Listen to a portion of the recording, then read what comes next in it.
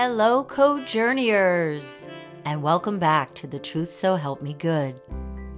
I am your host, Barbara Landry, and together we explore some of the bigger questions about this journey we call life, with inspiration from my upcoming memoir, The Truth So Help Me Good. Welcome to Episode 8.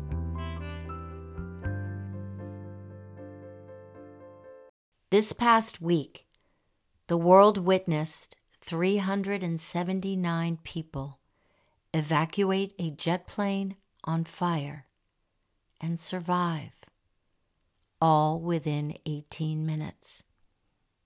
It was nothing short of a miracle.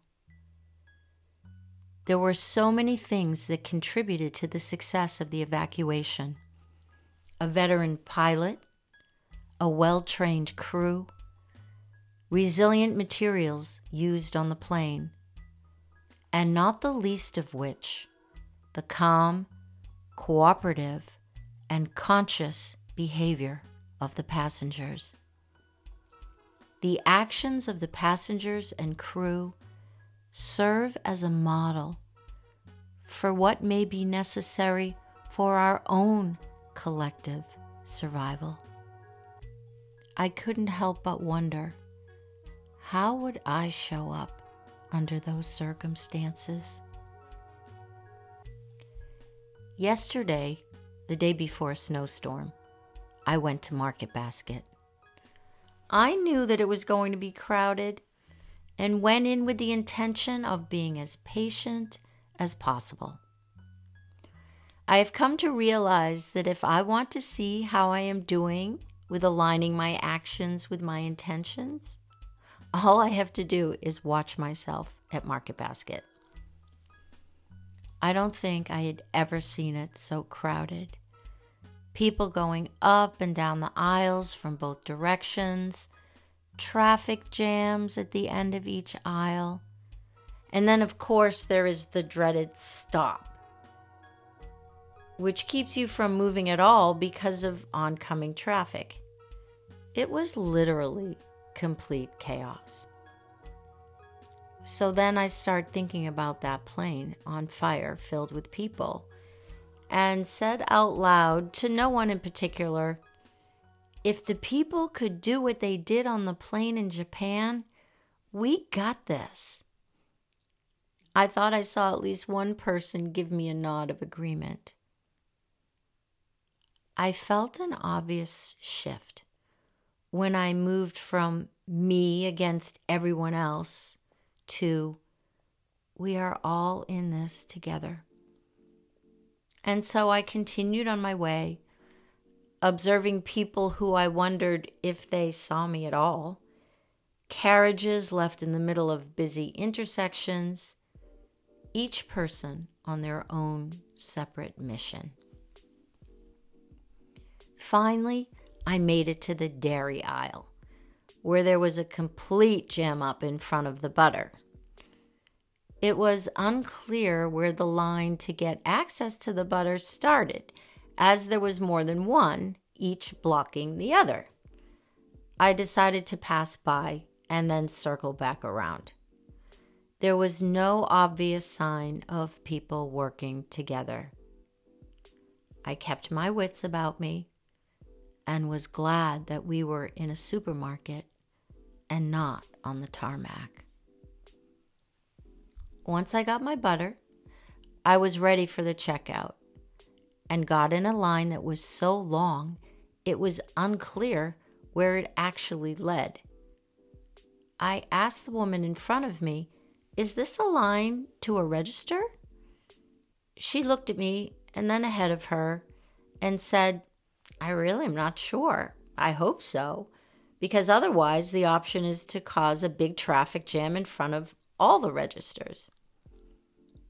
I was good with that and was happy to be in a line that had a common purpose and intention rather than push forward and run the risk of creating more chaos.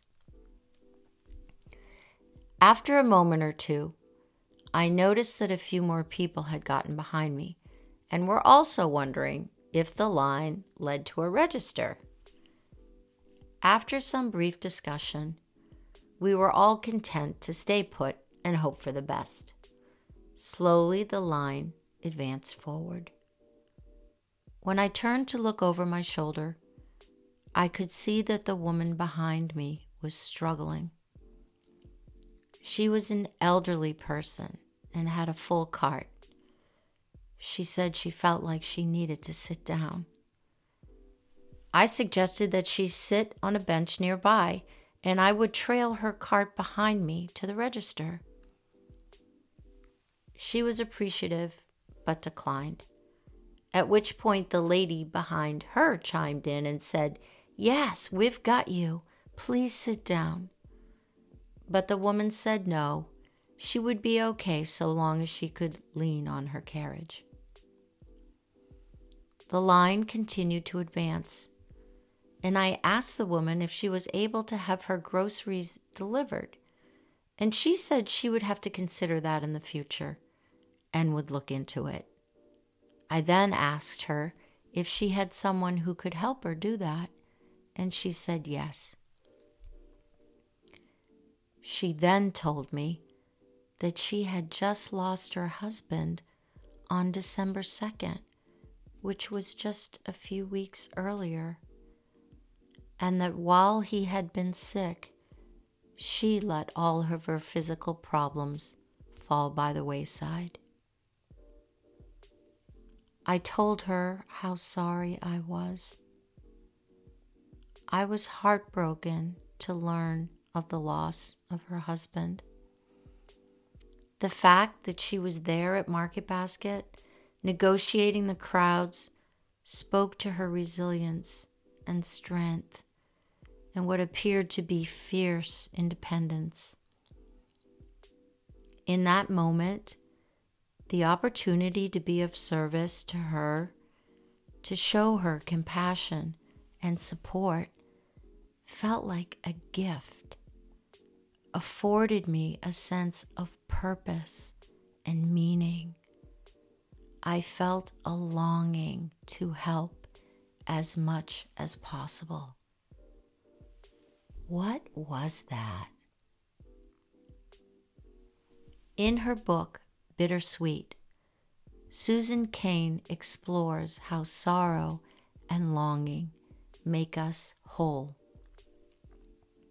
She tells us that as humans, we are wired to respond to each other's troubles with care, that in fact, our nervous systems make little distinction between our own pain and the pain of others. She explains that compassion literally means to suffer together, and it is the sadness that comes from that suffering that unites our souls. In a world where we have trouble connecting with others, it has been shown that it is sadness of all things that can help create the unity that we so desperately lack. Going back to Market Basket, had I not had the conversation with the woman behind me, I would not have known about the loss of her husband.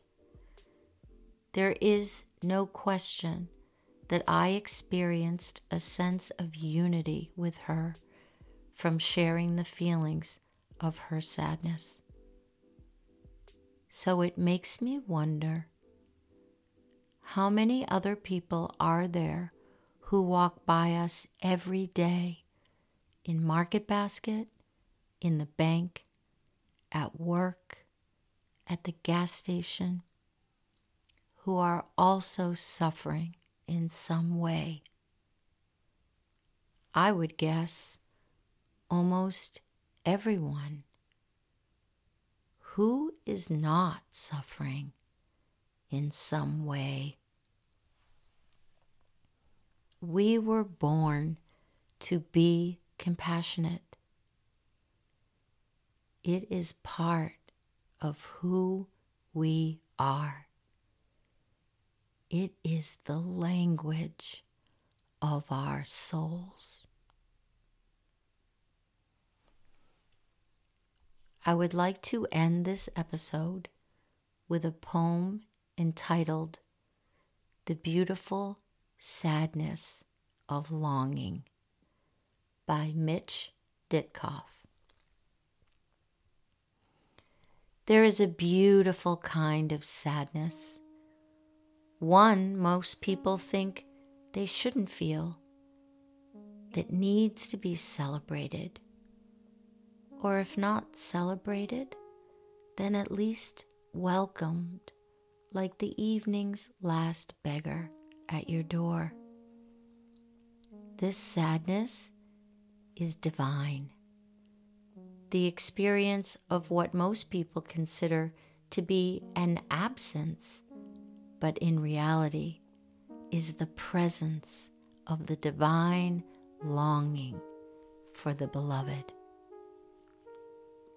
It would be easy to conclude that this feeling is a disconnection from joy, an unfortunate amnesia that would make an easy target for well-meaning givers of advice to quote from their favorite scripture.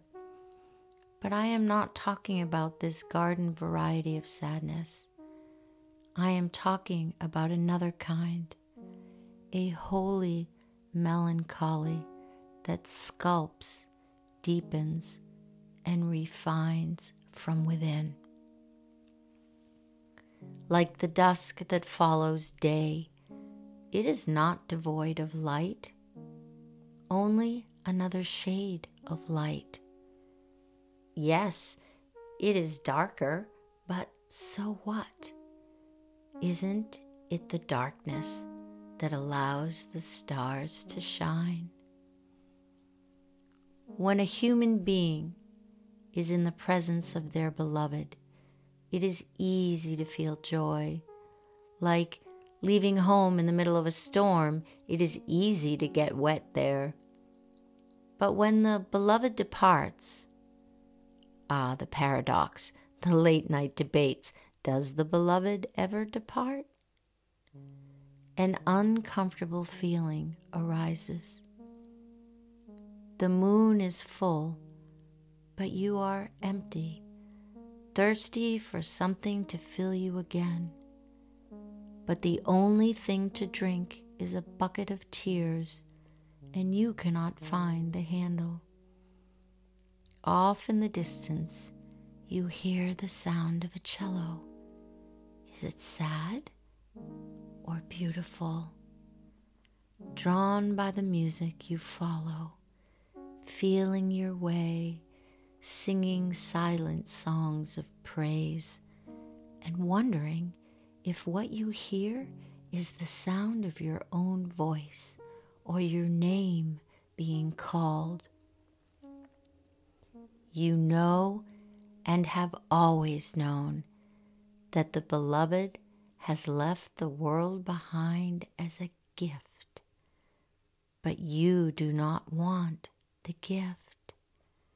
You want the giver.